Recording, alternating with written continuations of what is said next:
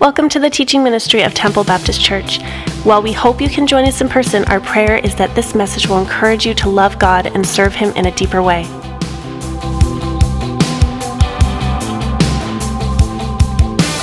Well, good morning, everyone, and good morning to all those who are watching online this morning. I love technology that people that can't be with us can still join us. I noticed last week, found it quite fascinating as people were watching live, people were saying, hey, I'm watching from Sarnia, I'm watching from London, I'm watching from Muskoka, I'm watching from Nova Scotia. It's pretty amazing, and so we're very, very thankful for technology this morning. Hey, I hope you're doing well and you've recovered from Black Friday shopping.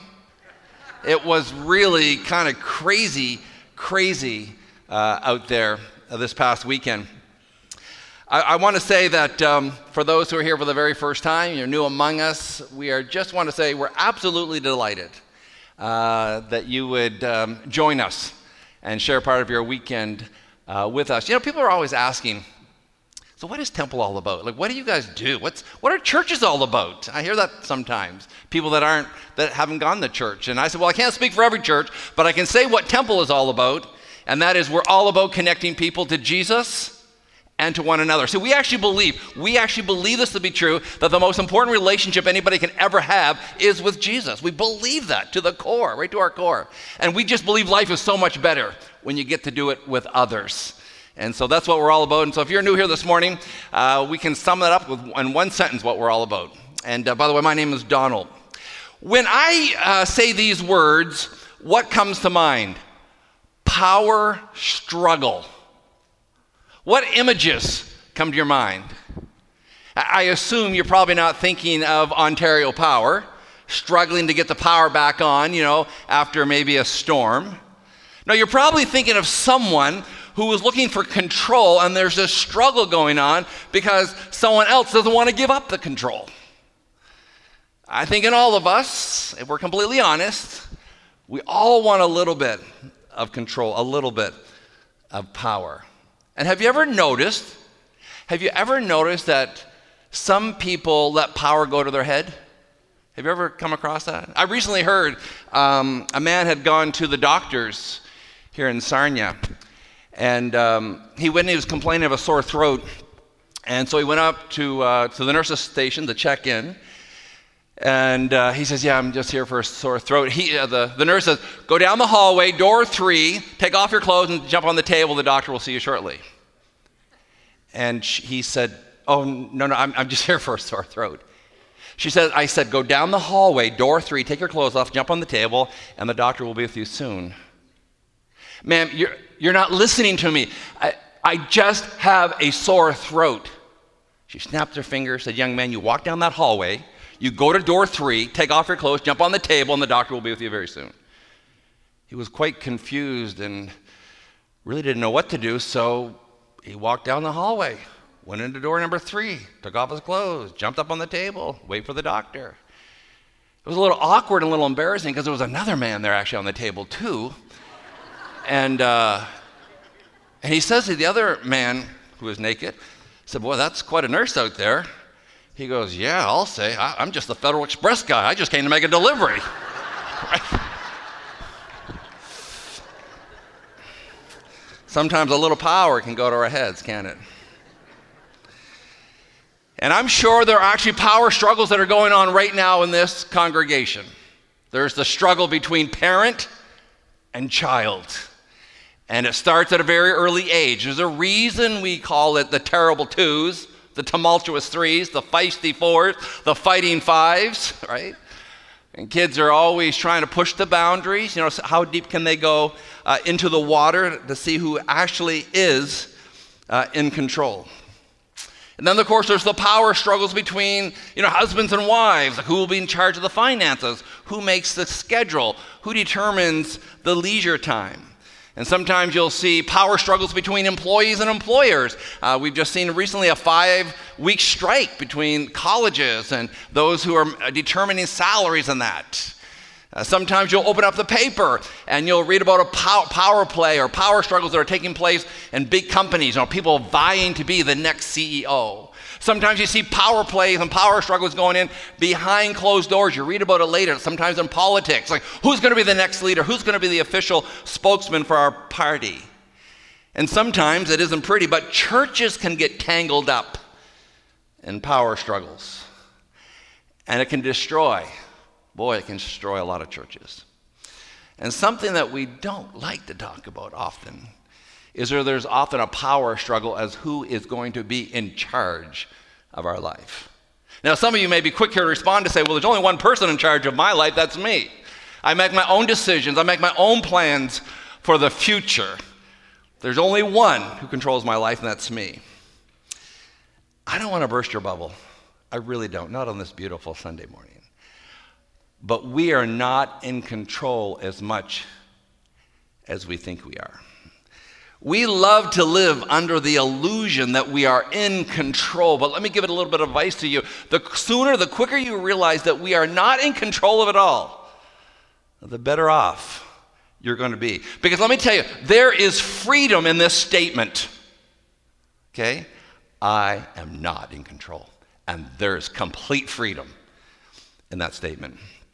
During this time of the season, a lot of minds are captivated by Jesus as a little baby. The baby that was born in the manger. Jesus, who was born in humble surroundings. And even during the birth of Jesus, there was a power struggle going on.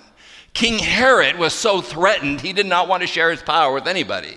In fact, he was so consumed with having power that he killed 7 of his 9 wives, 12 of his 15 sons, because he was threatened by them. Nobody was going to take King Herod's power. In fact, it came to a climax when all of a sudden, all of his insecurities, all of his pride made an order to kill every single child that was 2 years and younger, every boy 2 years and younger in Bethlehem, kill them all. Why? Because he had heard rumors that there was a baby boy born who was born to be the King of Kings. And he said, I will have absolutely nothing to do with that. Power struggles. Now, if you and I only think of Jesus as a little baby, well, it's easy to have control. I mean, everyone knows you can have some kind of a control over a baby. I mean, we're adults, we're older, we're wiser, we're stronger, we have more life experience. It would be expected that we are in control when it comes to a baby. Hey there. Perfect example. Right here. Yeah. You're so good. Yes, I understand. I made a new friend. I'm sorry.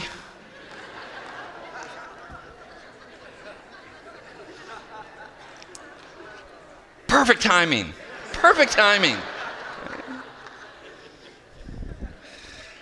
But as soon as you think of Jesus as the Son of God, as soon as you think of him as the God-man, as soon as you think of him as the one who is sitting in heaven on his throne in full control, it becomes a little harder to control him.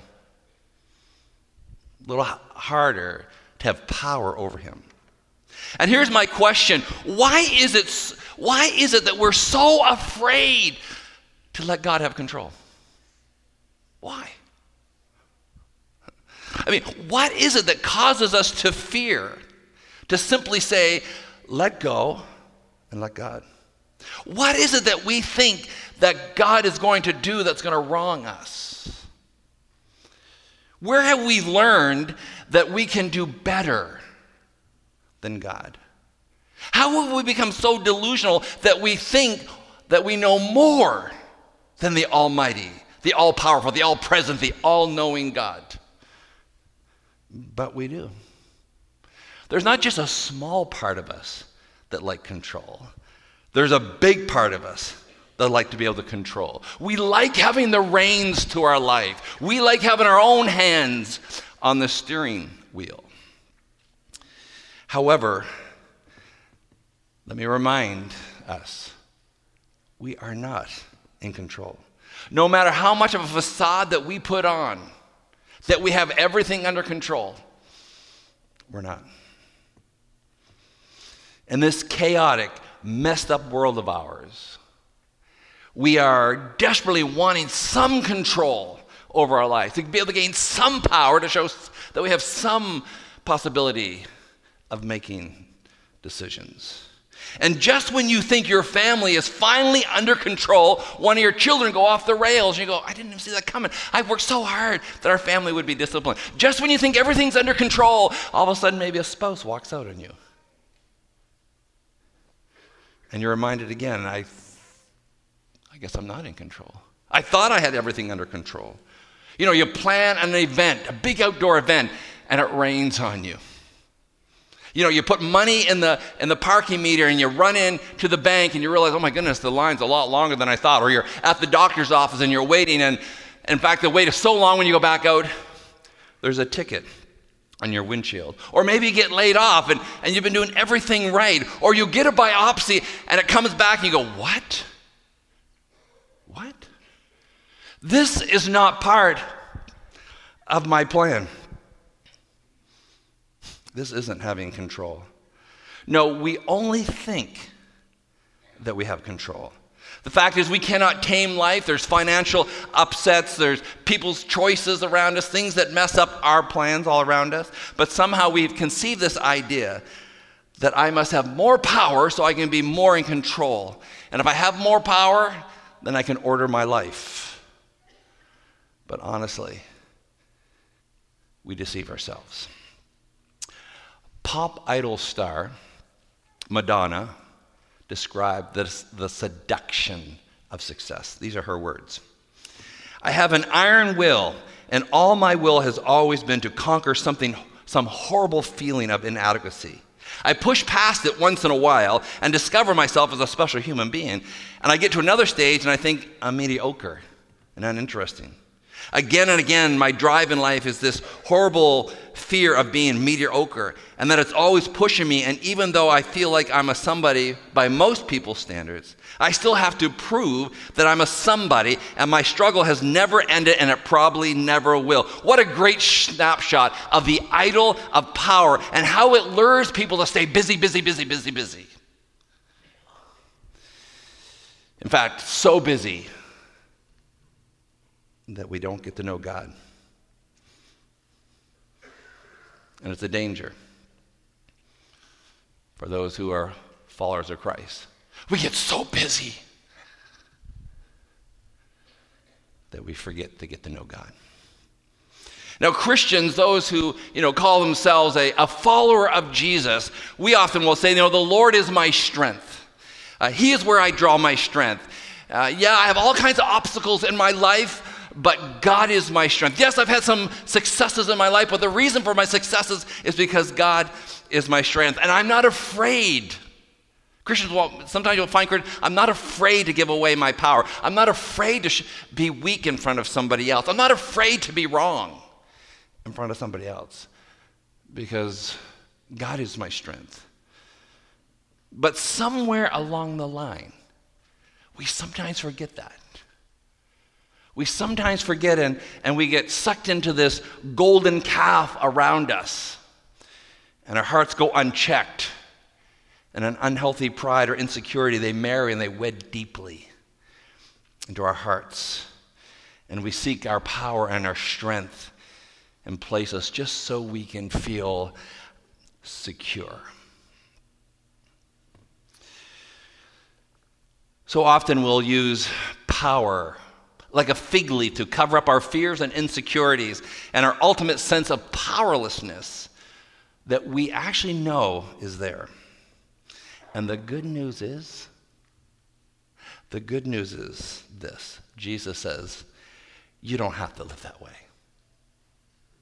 You don't have to live that way. You don't have to stay busy, busy, busy, busy trying to prove yourself that you're somebody, that you have power, that you are in control. Because real freedom comes when you say,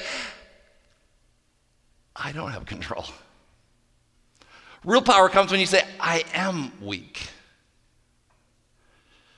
but I gain power through Christ, who he himself became weak so that we might become strong. This is where you have peace and fulfillment and joy and forgiveness and meaning and purpose. That's power. All the other stuff is just stuff, but real power comes when we just acknowledge we are not in control. Freedom actually comes when we say, I am hopeless and I need God. I want to look at a guy in the Bible this morning that I believe we all can relate to. The man's name is found in 2 Kings chapter 5. So if you have your Bibles, you can turn to 2 Kings chapter 5 this morning. This is where we're first introduced to him. His name is actually Naaman, and some of you will be familiar with his story this morning. 2 Kings chapter 5, and you can follow along as we read this morning. In verse 1, it says, Now Naaman was a commander of the army of the king of Aram. He was a great man in the sight of his master, and highly regarded because through him the Lord had given victory to Aram. He was a valiant soldier, but he had leprosy. So we're first introduced to this man, like he is like a genius military guy. Like he is a conqueror. He's a great guy. He's an amazing guy. He's like the guy that everybody else wants to be like. But at the very end it says, oh, and he was a leper. So I read through that again. It kind of reminded me of myself. You know, I always want to let people know all the good stuff that I've done first. You know, like we try to prove ourselves. I'm a somebody. And here Naaman is just, we're listed of all the good things that he has done. But at the very end, he says, though, he's a leper. Just a reminder again that we are not in control. Though he's accomplished a lot of things in his life, it is a reminder that no matter where you go in life or what you do in life, you don't have control. And that's what we know about Naaman. He's just like us. Let's pick up the story. And now bands from Aram had gone out and had taken captive a young girl from Israel, and she served Naaman's wife. She said to her mistress, Oh, if only my master would see the prophet who is in Samaria, he would cure him of his leprosy. Naaman went to his master and told him what the girl from Israel had said. Well, by all means, go, the king of Aram replied. I will send a letter to the king of Israel. So Naaman left, taking with him 10 talents of silver, 6,000 shekels of gold, 10 sets of clothing. The letter that he took to the king of Israel read, With this letter I am sending my servant Naaman to you so that you may cure him of his leprosy. And as soon as the king of Israel read the letter, he tore his robes and said, Am I God? Can I kill and bring back to life? Why does this fellow send someone to me to be cured of his leprosy? See how he is trying to pick a quarrel with me. When Elisha, the man of God, heard that the king of Israel had torn his robes, he sent him this message, Why have you torn your robes? Have the man come to me, and he will know that there is a prophet in Israel. So Naaman went with his horses and chariots and stopped at the door of Elisha's house. Elisha sent a messenger to him, Go wash yourself 7 times in the Jordan, and your flesh will be restored, and you will be cleansed. But Naaman went away angry and said, I thought that he would surely come out to me and stand and call on the name of the Lord his God, wave his hand over the spot and cure me of my leprosy. Are not Abana and Pharpar, the rivers of Damascus, better than any of the waters of Israel? Couldn't I just wash in them and be cleansed? So he turned and went off in a rage. Naaman's servant said to him, My father, if the prophet had told you to do something great, would you not have done it? How much more then when he tells you, just wash and be cleansed? So he went down and dipped himself in the Jordan 7 times, and as the man of God had told him, and his flesh was restored, and he became clean like that of a young man. Here's this military genius who has conquered battle after battle after battle, and he's helpless. And in one of the battles that he goes out, he captures this young girl from Israel. I don't know, maybe she's 14, 15 years old. And she's going to become his wife's handmaiden, like her servant, her maid. And she sees the condition that her mistress's husband is, Naaman, that he's got leprosy. And she says to the wife, she said, oh, if only my master would go to Israel. There's actually somebody there. There's a God who really can heal him of his problems. Well, of course, that news doesn't just stay silent. Mrs. Naaman comes to him and says, listen, there's actually a treatment. I've heard of a treatment in Israel that maybe somebody can cure you. And Naaman has solved a lot of his problems in life. I mean, he's planned out strategic plans on conquering other towns and countries and cities, but this one he cannot beat. He's absolutely helpless when it comes to solving the problem of leprosy. So he goes to his own king, and he says, King, listen, I got an idea. I've heard that actually over in Israel there is someone who could cure me. Now, the king loves Naaman. I mean, it's his a general. It's the guy that wins all the battle. And, of course, the king Naaman is excited about this news. There's actually somebody that could save him. And so the king says, well, listen, I'll do even better. I'll write a letter. You take it with you, and don't go to the prophet. Go right straight to the top. Go to the king. And so that's what happens. He makes his way to the king of Israel. He delivers the letter to the king, and the king is reading it. And he's terrified. He's horrified by this letter because he thinks he's going to be sucked into something. This is some kind of a ploy to get us to go to battle. And he just yells out, who am I, God? Like, am I God that I can cure you of your leprosy? And he begins to think, what is the real meaning? There's got to be something beyond just him coming to be cured of his leprosy. What is he really up to? And Naaman thought on the basis of his achievements and what he had brought to the king, gold and silver and clothes, now go ahead and heal me. Because, man, look what I have done, and look what I have brought you. But yet the king has more truth in him than maybe we realize when he says, I'm not God. I can't do that kind of thing. My power actually has limits. Well, the prophet Elisha hears and sends word to the king, listen, send Naaman my way. And Naaman and his complete entourage and all of his chariots and all of his fancy gear go down a dusty road till he arrives at Elisha's house. And inside is the little old prophet who doesn't even come to the door.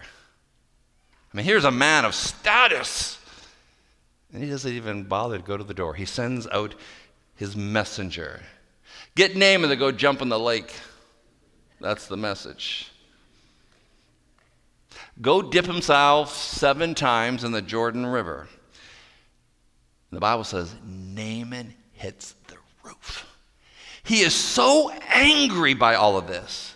I mean, he is an important dignitary, and Elisha doesn't even come out to meet him.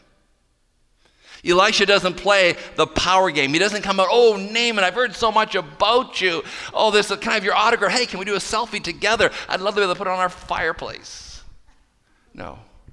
He doesn't play the game at all. Because it's not about Elisha. This is not about Elisha. This is about the God that Elisha knows. And it's about a powerful commander who's not that powerful after all. And he says, go dip yourself in the Jordan River. I think what we're going to discover here, the real problem is not just his leprosy, it's what's going on inside of his heart. And God's going to speak a little bit deeper into it. But his pride and his insecurity marry together, and it keeps him from knowing who God is. And it says that in the scripture that Naaman got so angry. Aren't you supposed to come out and wave your hand and do some kind of a magic trick over us? Shouldn't there be some kind of a big production of me being healed? And there's absolutely none of that. Now, Naaman has a disease that is actually going to kill him, and someone tells him how he can be healed, and he's not willing to do it. I'll not do that. That is beneath me. And the Jordan River, seriously, that filthy old place, I'm not going down there. Couldn't you at least pick a better river? I mean, that Jordan River is so filthy. And his servant finally says to this great commander, "You knucklehead." Well, maybe he didn't say that. But, he comes to me and says, "Master, if you had been asked to do something hard and difficult, would you not have done it? If he had said climb Mount Everest, would you have not have done that? I mean, if he said, go to the Temple of Doom and rescue the scepter, wouldn't you have done that? I mean, if he had told you to do something impossible, like join the Toronto Maple Leafs and win a Stanley Cup, wouldn't you have tried to do that?"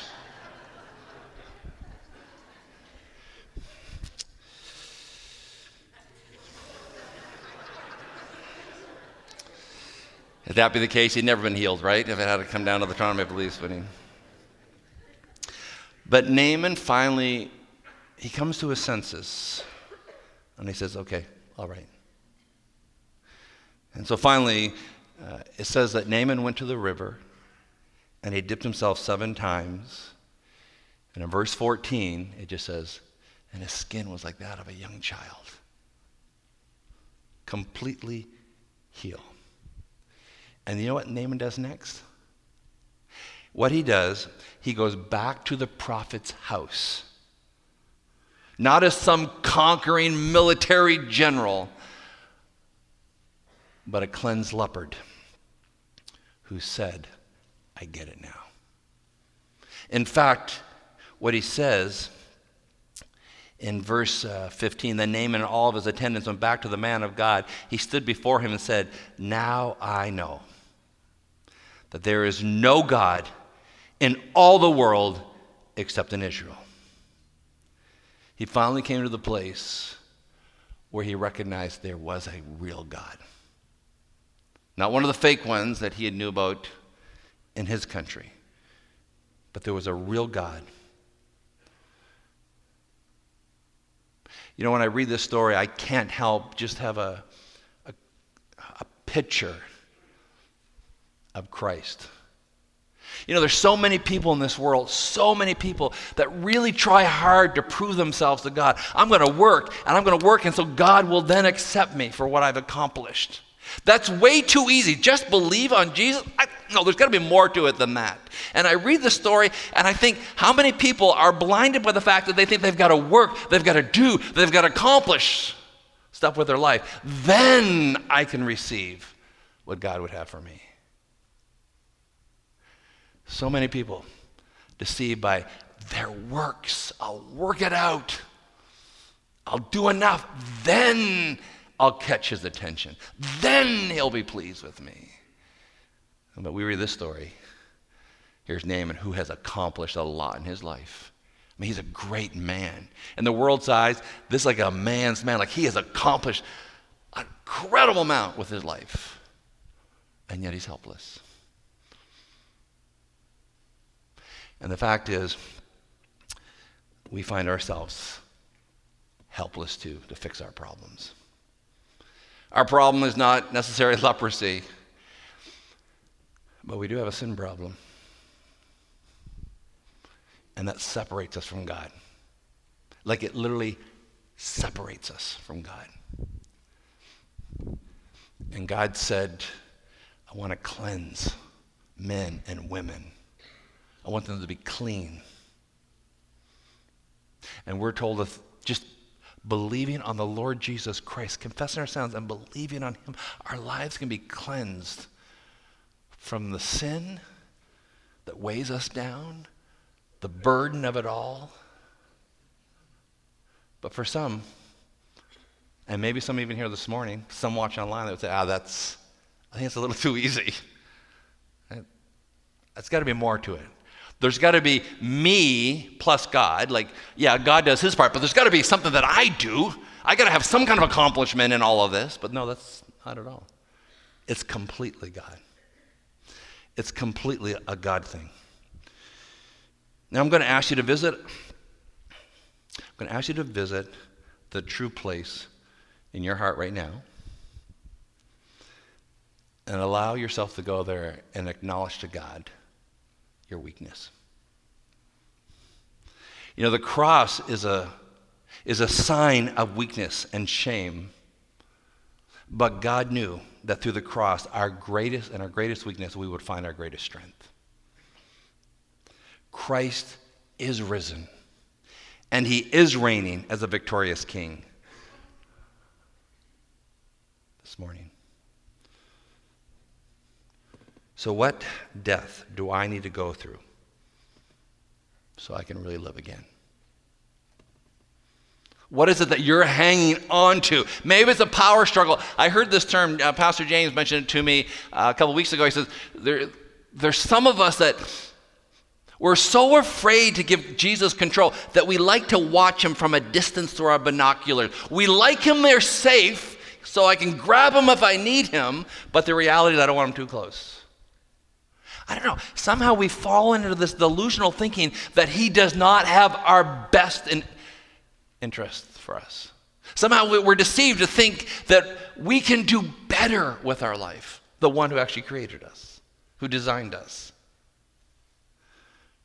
Let me tell you this morning, there is absolutely no one that has a better plan for your life than Jesus. Like, we so believe that here. That's why it is our driving force that we connect people to Jesus. Because we believe life is far better with Jesus. And in fact, you do life better with Jesus as well. Connecting people to Jesus. So I don't know what you're here this morning. I don't know if you're struggling with giving God things up to God. I'm saying what God has to offer you is far greater than anywhere you could steer your life to. Far better. I'm going to ask us just to bow our heads this morning. I just want to ask you just a quick question. As we contemplate this morning, who actually is in control of your life? Like, who controls your life? And if you're here this morning and your whole life has all been about control and power and making my own decisions and my own plans for my future, I'm telling you today, there's greater freedom in your life this morning if you would just simply acknowledge, I'm weak, and God, I desperately need you. Father, this morning, in just these few moments that we've had together, I am reminded that even when I look at my own sinfulness, there are so many times I just want to control my own life. And yet, Lord, when I follow that path, it always leads to disappointment for me. It always does. And so, Lord, this morning, for those here who maybe is dealing with a power struggle in their life between surrendering their life to you or just trying to hang on to it, I pray, God, that today, that you would just help them see the reality of what it is to live in freedom when we finally give our life over to you. There is great freedom when we finally acknowledge, I am not in control. I'm just not in control. But God, you are. And you're worthy of me to give my life to. I pray in Jesus' name. Amen.